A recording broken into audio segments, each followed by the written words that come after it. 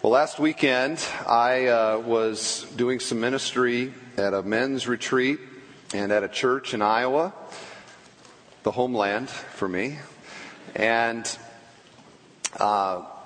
we had Charles Ware here last weekend, and I understand he was a tremendous blessing. And that is wonderful to hear, and appreciate Charles being with us. He actually somewhat inconvenienced himself in order to be with us, so I especially appreciate it. And then this Friday night and yesterday, I also was at a different men's retreat, this time in Lafayette, and was doing ministry there. Actually, Charles was also one of the speakers at this men's retreat, so we were together. And what that means is that I've been doing a lot of speaking the last 7 or 8 days, and as I prepared for this weekend, rather than trying to pull off a whole nother additional message on top of all the other ones, I decided to do the message that they asked me to do at the men's retreat for this weekend. So we're taking a little break from the Love series. We'll be back in it next weekend. And ladies, sisters, would it be okay with you if just one weekend we call the men in particular to a greater godly walk with the Lord? Would that be okay with you? Just one weekend to do that with the men? Okay. Now, this is not to say that the principles we're talking about don't apply to the sistren that are here, but some of the analogies, illustrations, and points are going to be particularly focused on men. They asked me to speak on this subject. Real men trust the wisdom of God. Real men trust the wisdom of God. I can go along with that. I like that. It's good. It's good. Real men trust the wisdom of God. Here's the problem I have with it, is that I know my own heart on this matter, and I know that all too often, I don't trust the wisdom of God. Rather, I much prefer to trust the wisdom of me. Now, I could be the only man in the room feeling that or believing that, but I've been here long enough to know that many of you are just as bad as I am in this regard. Some of you, actually, I know well enough to know that you are worse than I am in this regard. But this is a message on wisdom, not humility and self-righteousness. So I know for me that I am basically inclined towards my own way of thinking about things. That when I'm facing a decision or I'm in crisis of some kind, that I have a certain way of processing things, and I come to conclusions that once I come to those conclusions, everything in me wants to go that direction. So, I like the subject. I just find it convicting and hard to speak on. Now, why am I the way that I am? Deep down in the recesses of my heart, here is why I am this way. It is because I want to be God. Now, some of you are thinking to yourself right now, why are we here today? Why is he up there? He would seem to be the least qualified, of course, if he wants to be God, to be up here talking about why we should trust in the wisdom of God. Well, I would like, men, for you to look into the deep recesses of your own heart and ask yourself, why is it that I want to be in charge? Why is it that I want to be in control? Why is it that I want to be viewed as a bastion of knowledge and virtue, and to project essentially to the world around us that we're good?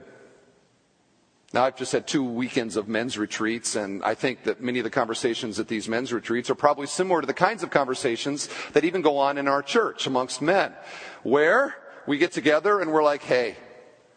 The other guy's like, hey.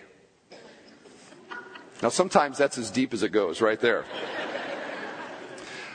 But really good conversational men will be like, how's it going? And from this point on, oftentimes it goes something like this. Great. Oh yeah? Yeah. Really, really good. Well, how's your wife doing? Totally happy. All the time. Happy. How are your children doing? Almost perfect. They are. They're awesome. Just awesome. How you doing spiritually? Well, I'm at church, am I not? Here I am. I could be home watching something or like all my other friends, but no, I'm here. I mean, this says something, doesn't it? I'm here. And we project through these kinds of, I don't know if you just call them avoidances. We want people, as men, we want other people to view us as having all of our ducks in a row. That everything is good. We're good. In fact, we're wonderful. Not just wonderful, we're almost divine. We want to be God. We want to be self-sufficient. Which is fine and dandy, of course, while life is going along in a positive way, and we think, oh, I must be doing things right. My way of thinking must be the right way of thinking. But what inevitably happens is, in every man's life, it turns in directions that are painful.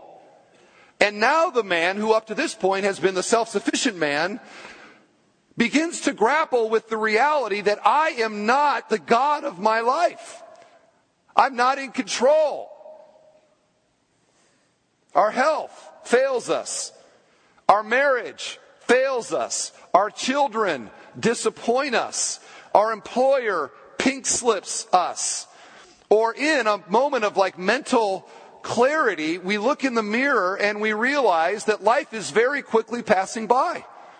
We look at the young men, and this I'm revealing my own heart, we look at the young men and we see how high they can jump and fast they can run and quick they heal from after doing things. And we look in the mirror and we see little wrinkles starting and a little bit of this going on here in the middle. And it's like, I'm getting old. I look like my dad. And a thinking man will resonate with the last words that Frank Sinatra said on this earth. I'm losing. I'm losing. Men start off self-sufficient and powerful and great and strong, but in the end, we're losing. And it's hard for us to come to grips with that. And what is even harder for us, once we acknowledge that we are not self-sufficient, is to ask for help. Men do not want to ask for help because implicit in the asking for help is an acknowledgement that I don't know it all, that I don't have what it takes, that I'm not up to the challenge. A man doesn't want to admit that. We need help. In fact, men, say those words with me today. We need help. It comes out hard, doesn't it? And some of you are like, I ain't saying it. And I'm not saying it because you told us to say it. You're not in charge. I'm in charge. And I have no problem with control issues in my life. Yeah. So, as we come to the subject of trusting the wisdom of God, the first thing that I want to say, and this is not the main point, it's just a foundational point, and it's not from James, it's actually from 1 Corinthians 1, is that Christianity requires, in order to step into the realm of salvation in Christ, it requires a man to do what is counterintuitive for a man. And it's true for you ladies as well. We must believe in a crucified Savior and acknowledge that he has done what I cannot do.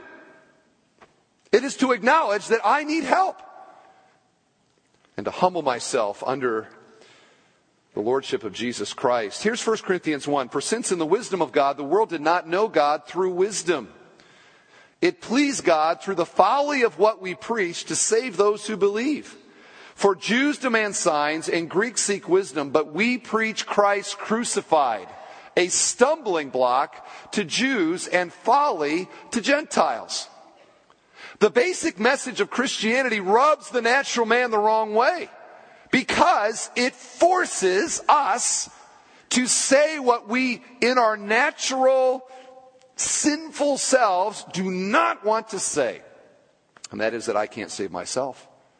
In fact, we see it right here. We preach Christ crucified. In other words, he died in our place. He saved us. A stumbling block to Jews and folly to Gentiles. The word there in the Greek for stumbling block is the word scandalon. We get the word scandalous from it. One dictionary defines it this way: that which gives offense or causes revulsion, that which arouses opposition, an object of anger or disapproval. The cross is fundamentally offensive to the natural man apart from the Spirit. And that's why in this world, particularly if you watch the media or other people like that, you talk about Jesus and you talk about dying on the cross, and you just see the eyes rolling back in their heads, can't you? Oh, that. I think of Bill Maher, who came out with that movie, A Religulous, which is a made-up word, and don't you hate people that do that? Religion and ridiculous. Religulous. What was he saying there? This whole religion, there's nothing to it. It's so silly. And the world looks at Christianity that way because it forces us to admit that we need help. And it strikes the natural man's sensibilities as being just wrong because it elevates God and it diminishes man. Man doesn't want man diminished. Man wants man exalted. And who cares what happens to God? It's all about me, right? It's much like those Chilean miners. And I just find myself thinking about those guys. You know, we talked about them weeks ago. You know what? They're still in that hole. All these weeks later, they're still down there, and they're saying they're going to be there until Christmas. 33 miners, 540 square feet, no showers, no deodorant.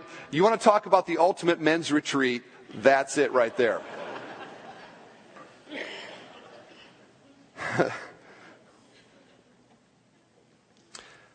Do those Chilean miners have any problem acknowledging that they are in need of help? No. Why? Because the desperation of their situation is so obvious. I mean, those guys, they could start digging right now and they could dig until they die, and they are not going to get themselves out of that hole. They need somebody to come to the rescue. They need somebody to come to their aid. And so they're digging this hole, this shaft all the way down, and they're going to send a cage. And I think about, can you imagine how they're going to decide who gets to get in the first cage? You know? How are they going to decide that? Because they're all wanting to get in the cage. There won't be any problem with any one of those men wanting to get in the cage because they realize they need help. And the gospel requires us to acknowledge and enthusiastically embrace the fact that spiritually we are in need of help. We are in the spiritual mind. We can't save ourselves. All the things that I try to do in order to make myself right with God and men can't do it.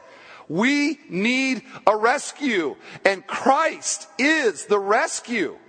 The wisdom of God sent to us so that now there is a way for us to be restored to our relationship with our Creator. And it requires faith and belief, which flows from a basic acknowledgement that I need to be saved. and I cannot save myself. It's a pretty good illustration, I think, of our spiritual condition before God. Now, here's why I say all of that on the matter of trusting in the wisdom of God. Oftentimes, I think Christians think that I come to faith in Christ. So there's a kind of faith that saves me. And we look back in our life, if we're a Christian, we came to that realization at some point, or that embracing of Christ as Savior. So that is when I had saving faith. And then we look at the living out of faith in our life, and we view it like it's some other faith. Like, now I got to get that faith that I live by every day. No. It is the same faith. It's the same faith. Applied now in the day-to-day of life.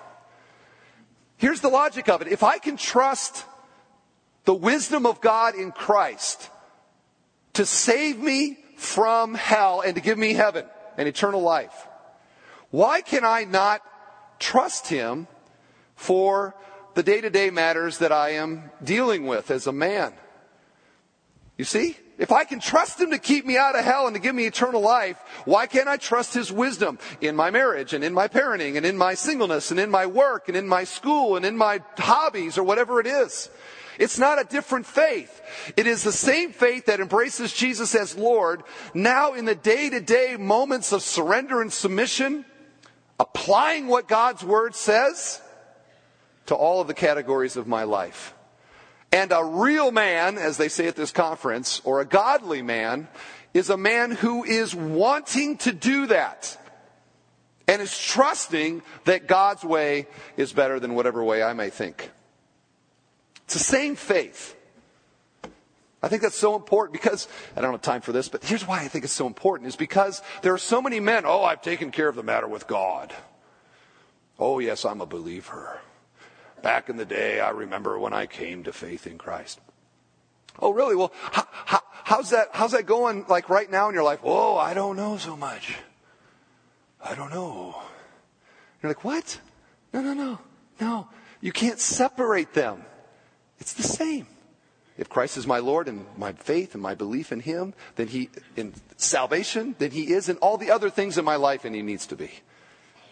I ain't saying that next service, but maybe that helped a little bit. Do you get what I'm saying with that?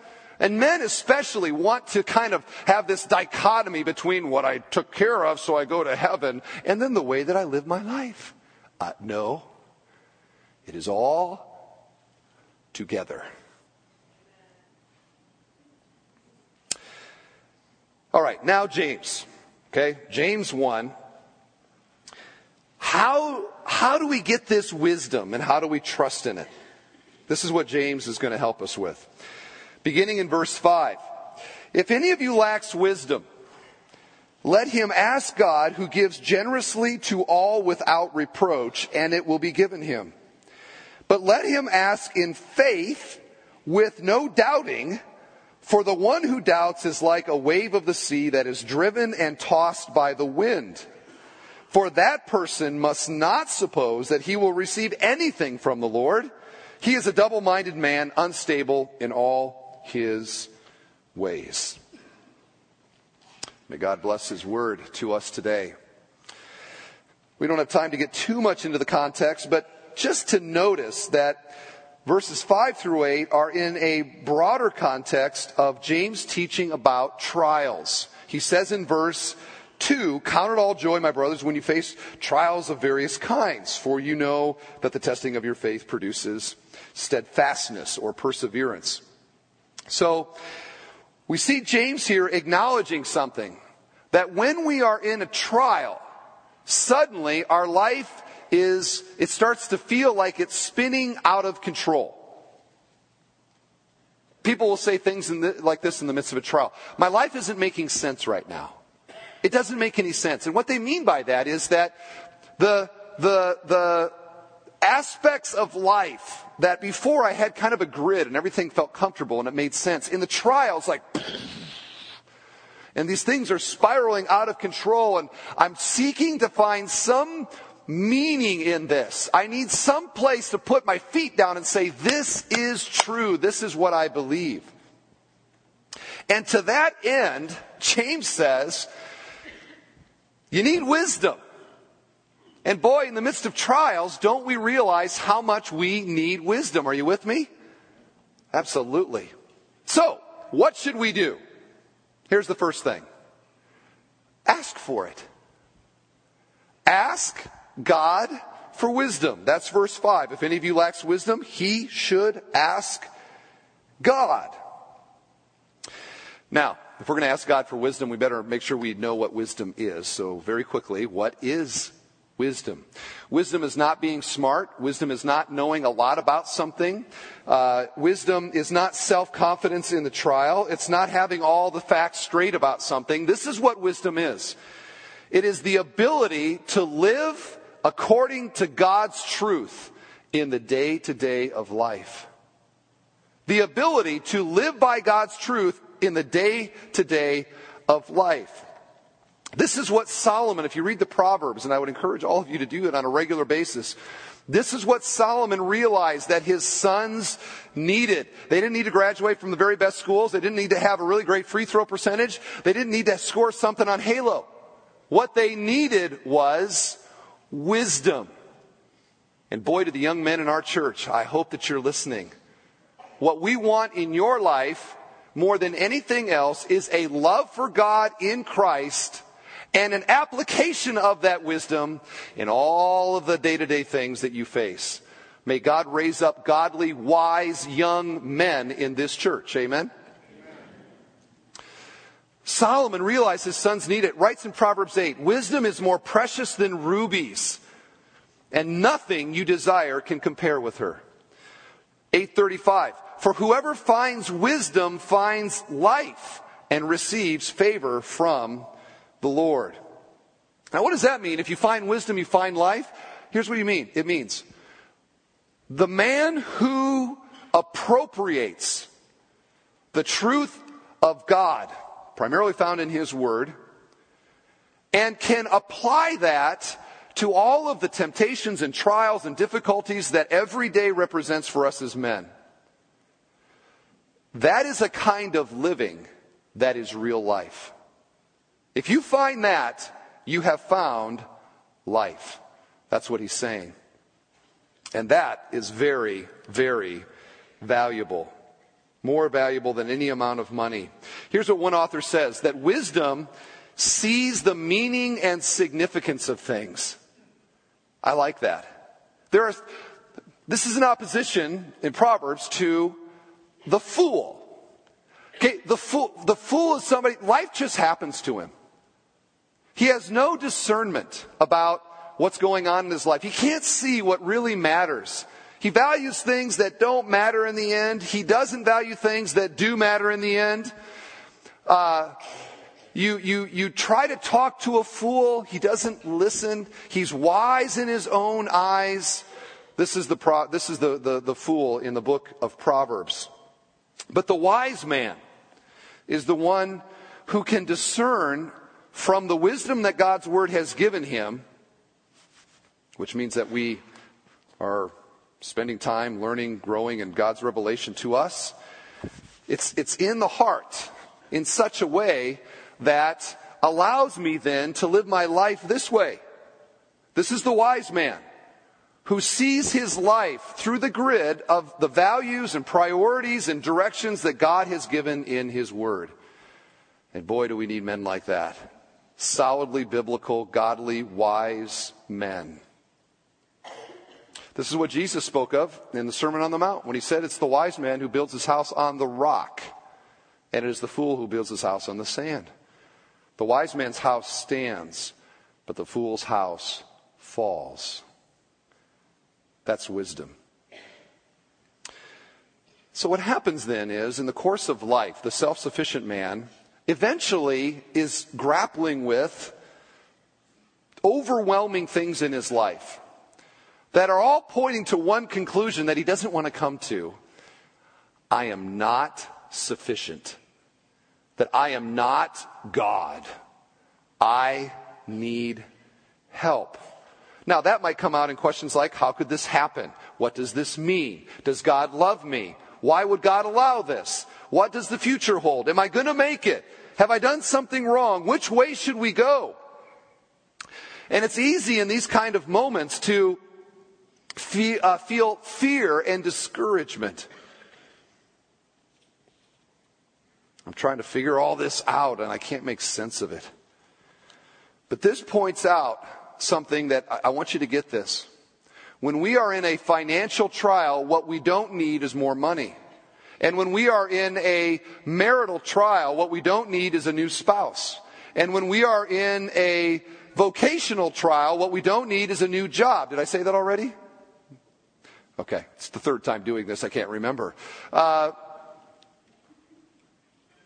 In those moments, what we need is wisdom.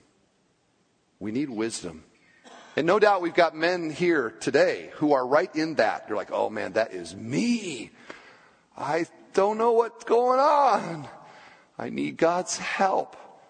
Acknowledging that is the first step. So where do we get wisdom from? And what we find James saying is that we get it from God.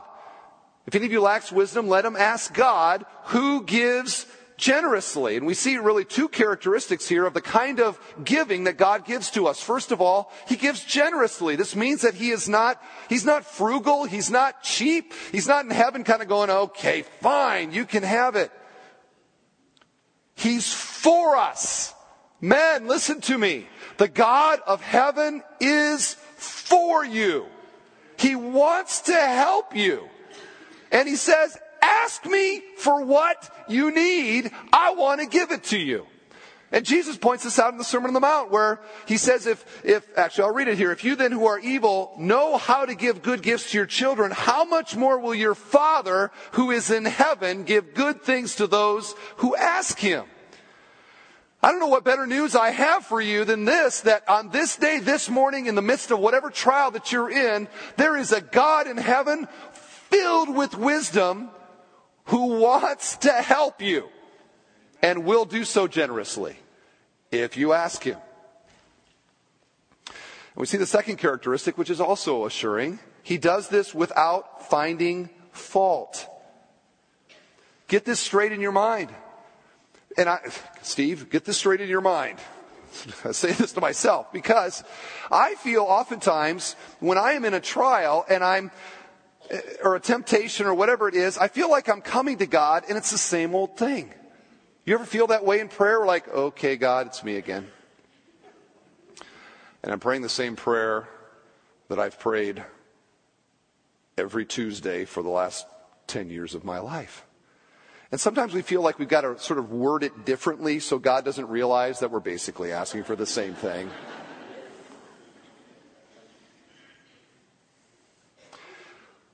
He gives to us without finding fault. He's not in heaven when we ask him for help, thinking to himself, what is your problem? Why can't you figure this out on your own? Why are you bothering me? Are you stupid? What's wrong with you? That's not the God in heaven. He wants to help us. He is gracious and compassionate, slow to anger and abounding in love. Psalm 145, verse 8. And when we turn to him for help, all he feels is love. That's the God we're worshiping. He's for you. Ask him for help. The second thing that James says here is that when we do so, we must be confident in God's ability to bring us through the trial. And that's what he says in verse 6. But when he asks, he must believe and not doubt. There is a condition required for God to help us. And that condition is that we must believe that his way is the best way, that his way is the right way. This verse has troubled me for a long time because I would then try in my prayers to sort of gin up enough faith so that God then could feel free in order to do what I was asking him to do. So I would say things like this in prayer: God, I'm really coming to you. I mean it this time. I mean it. I need your help. And then I'd wait for his help, which in my mind was one particular thing happening. And then it didn't happen. And so then I would go back to God and be like, okay, God, I obviously didn't mean it enough in the previous prayer. So this time I really, really, really mean it. And then it wouldn't happen. And I would interpret that to mean I don't have enough faith. Because if I had enough faith, then God would do what I wanted, right? Wrong. This is not a question of believing and not doubting. It is a question of who I am depending on and who I am trusting in the asking. The word there for doubt means this: one who is divided in mind and who wavers between two opinions.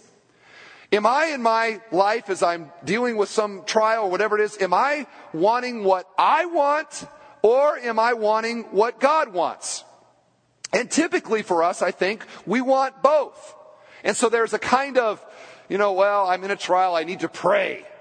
And so we pray, but in our hearts, we're really trusting in our own logic and our own way of thinking of things, and God knows our hearts. And what this is saying is that when we ask, we must believe and not doubt. We must not, men especially, lean towards our own way of thinking in it, but have a resolution that this is God's way, and I'm going to do what he says. I'm going to do it his way, no matter what. Now, there's a great illustration of this in Joshua 5. The first series I ever did at Bethel Church was from the book of Joshua. And I discovered this in Joshua 5. It's been a favorite of mine ever since. And I think you'll know after I tell you why it resonates at a men's retreat. In Joshua 5, here's the situation. Moses has led the people to the edge of the Jordan River. Moses dies. Joshua now is the leader. And he leads them through the Jordan River. And the people realize Joshua's the guy now. They get on the other side of the Jordan River. And they're in a very precarious situation because behind them now is a river. In front of them, literally just a couple miles away, is the city of Jericho, which was the greatest military city of its day. So this is like a fortress. Remember, they talked about the walls there. It wasn't just the walls. It was all the men inside who could kill you. It was an army. It was a fortress. Think of Fort Campbell, whatever you want to think of, some great military thing. That's what Jericho was. Everybody knew it. And no doubt, as the Israelites came across the Jordan River, they're not just in Jericho playing games. These are military guys. There's spies that are watching them. There's all these spies peeking over the edge of cliffs, and what are they doing down there? And they're watching every move. And the guys back in Jericho, they're sharpening their swords. We're going to get those Israelites, man. We're going to take them out. So they're arming up for war in Jericho. Israel now, here they are, the newbies in the land. And what does God say to Joshua but this? He says, Joshua, I want you to take flint knives and circumcise the army. This was a good illustration yesterday at the men's retreat. Now imagine with me, you're Joshua, brand new leaders, kind of new at this, and you're wanting to make friends and build camaraderie. And God says, Joshua, I want you to circumcise the army. I sort of see Joshua doing this. What? What? Do it. Now in my mind, I also imagine how that announcement went. Okay, men, gather together here. We got I know that I'm new. It's probably not a time to make major decisions that will impact everyone, but God has said that.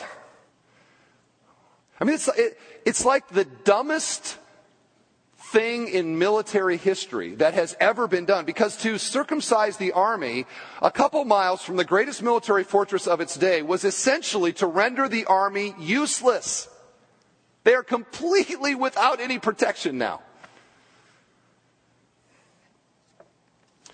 The dumbest thing ever. Followed only closely in a second, which is to march around a military fortress and blow horns. And I rather imagine after the mass circumcision, that one was no big deal. But here's what it shows, is that for Joshua and for the Israelites, they had settled the matter as to whose wisdom they were going to follow. Humanly speaking, it was foolish to do that. But God has said, and you know what? We're going his way. We saw what happened when our forefathers didn't go his way. We're here now. Whatever you say, Lord. That's what it means to trust in the wisdom of God. You know, obedience always makes sense to God. It always makes sense to obey the Lord. As the song says, trust and obey, for there's no other way that we can be happy in Jesus than to trust and obey. And when we trust God, man, here's what happens. Now God is free to come to our aid because we are not going to take the credit for it. And God is about his glory. We sang the song, glory to God, glory to God, glory to God forever, right? That's what God's about. And so for men, we're so proud. We're so, look at me. God has to humble us so that he can use us as we depend upon his wisdom, which frees him then to do great things to his glory and not to our own. See how that works? Okay, we're in the home stretch here. James finally says, consider the instability that not trusting God produces. He says, that man should not think he will receive anything from the Lord. He is a double-minded man, unstable in all he does. The man there is the man who's wavering between should I trust God or should I trust men? And, you know, we can't look, God made us so we can't look two ways at the same time. I can't look this way and this way. You can try this afterwards. I can only look one way. I got like one nose that looks one way. And similarly for us, our trust is either going to be in ourselves and in our resources and in our ability to do something, or it's going to be in what God can do. Don't waver between those two opinions. And James makes the point that the tragedy of the double-minded man is that in his attempt to succeed in his life, he is actually creating instability throughout his entire character. Because the double-minded man is unstable in all he does. We want to compartmentalize, right? I've got my religious life, my spiritual life, I've got the things that I believe, but then I have this one area over here. This area is my area. It's not under the lordship of Christ. I know that it's not under it, but it's just one little area, and it's not so big, and it can't affect all the rest. And what James says is, no, we are whole persons. Weakness in one area oozes into the rest. Compromise in one area creates instability throughout the entire fabric of our character. So that, for example, a man cannot quietly, with nobody knowing, in the darkness of his office or room, look at pornography on the computer or on his smartphone,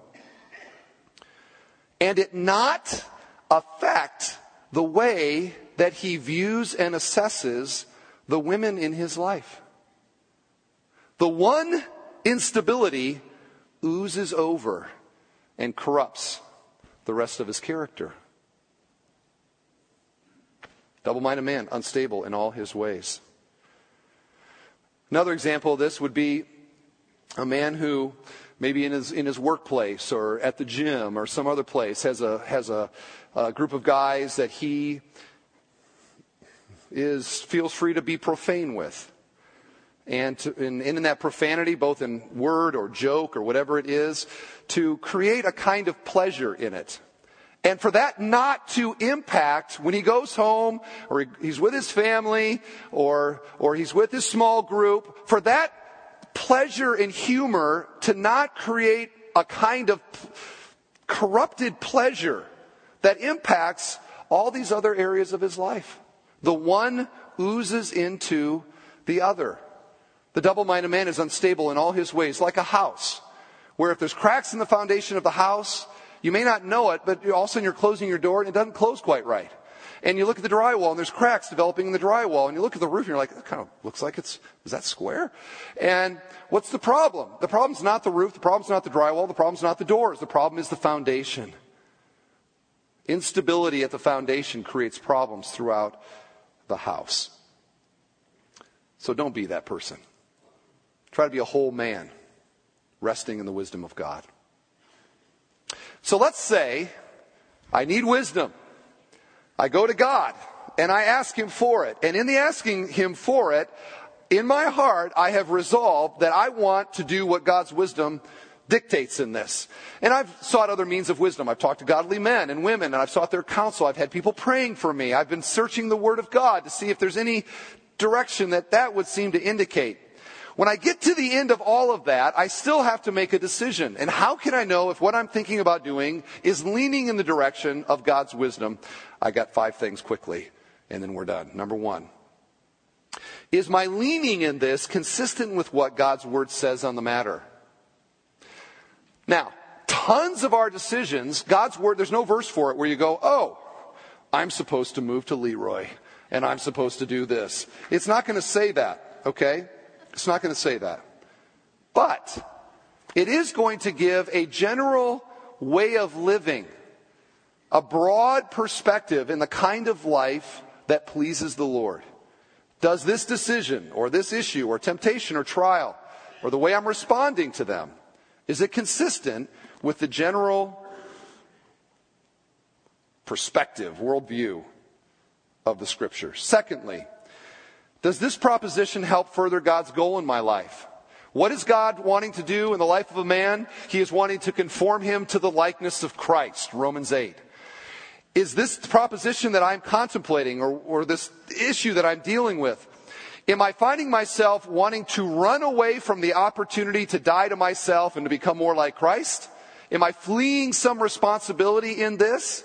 Or am I going in a direction that will allow God to form my character and to shape me more into the likeness of His Son? Third, does it sound like wisdom from heaven? James 3 tells us what wisdom from heaven will sound and feel like. Here's what it'll feel like. The wisdom that comes from heaven is, first of all, pure, peace-loving, considerate, submissive, full of mercy and good fruit, impartial and sincere. If you want to know who to listen to, people are giving, various voices are telling you what to do. Listen to the one that sounds like James 3:17. Fourth, is it likely that Satan isn't pleased with it? I have found this to be very helpful. Sometimes it's hard to know what God wants you to do, right? What's God's wisdom in this? Sometimes it's easier to know what Satan would want you to do. So maybe you should say, what is the will of Satan in this matter? And sometimes it's very obvious what he would want you to do. Figure that out and then do the opposite. It's likely to be God's will in the matter. I love that point right there. I can tell by the looks in your faces that perhaps not as much with you, but that is, what was the message on today? How to know the will of Satan, Really, what was his point? Do the opposite. Amen. Do the opposite. Fifth and final. Does this lead to God being glorified in my dependence on Him? And this brings us back to where we started. For a man, I don't want to acknowledge that I need help. I am sufficient in this. I am the king of my kingdom. I'm the master of my destiny. If the way that I'm living is stoking that, then that is not the wisdom of God. But if the way that I am living is calling me to a greater degree of surrender to the Lord, a greater sacrifice for Him, a greater lessening of my glory and the increasing of His, that is likely to be the wisdom of God. Because that is what He is doing. Proverbs 3, 5, and 6. Many of you know this. Trust in the Lord with all your heart.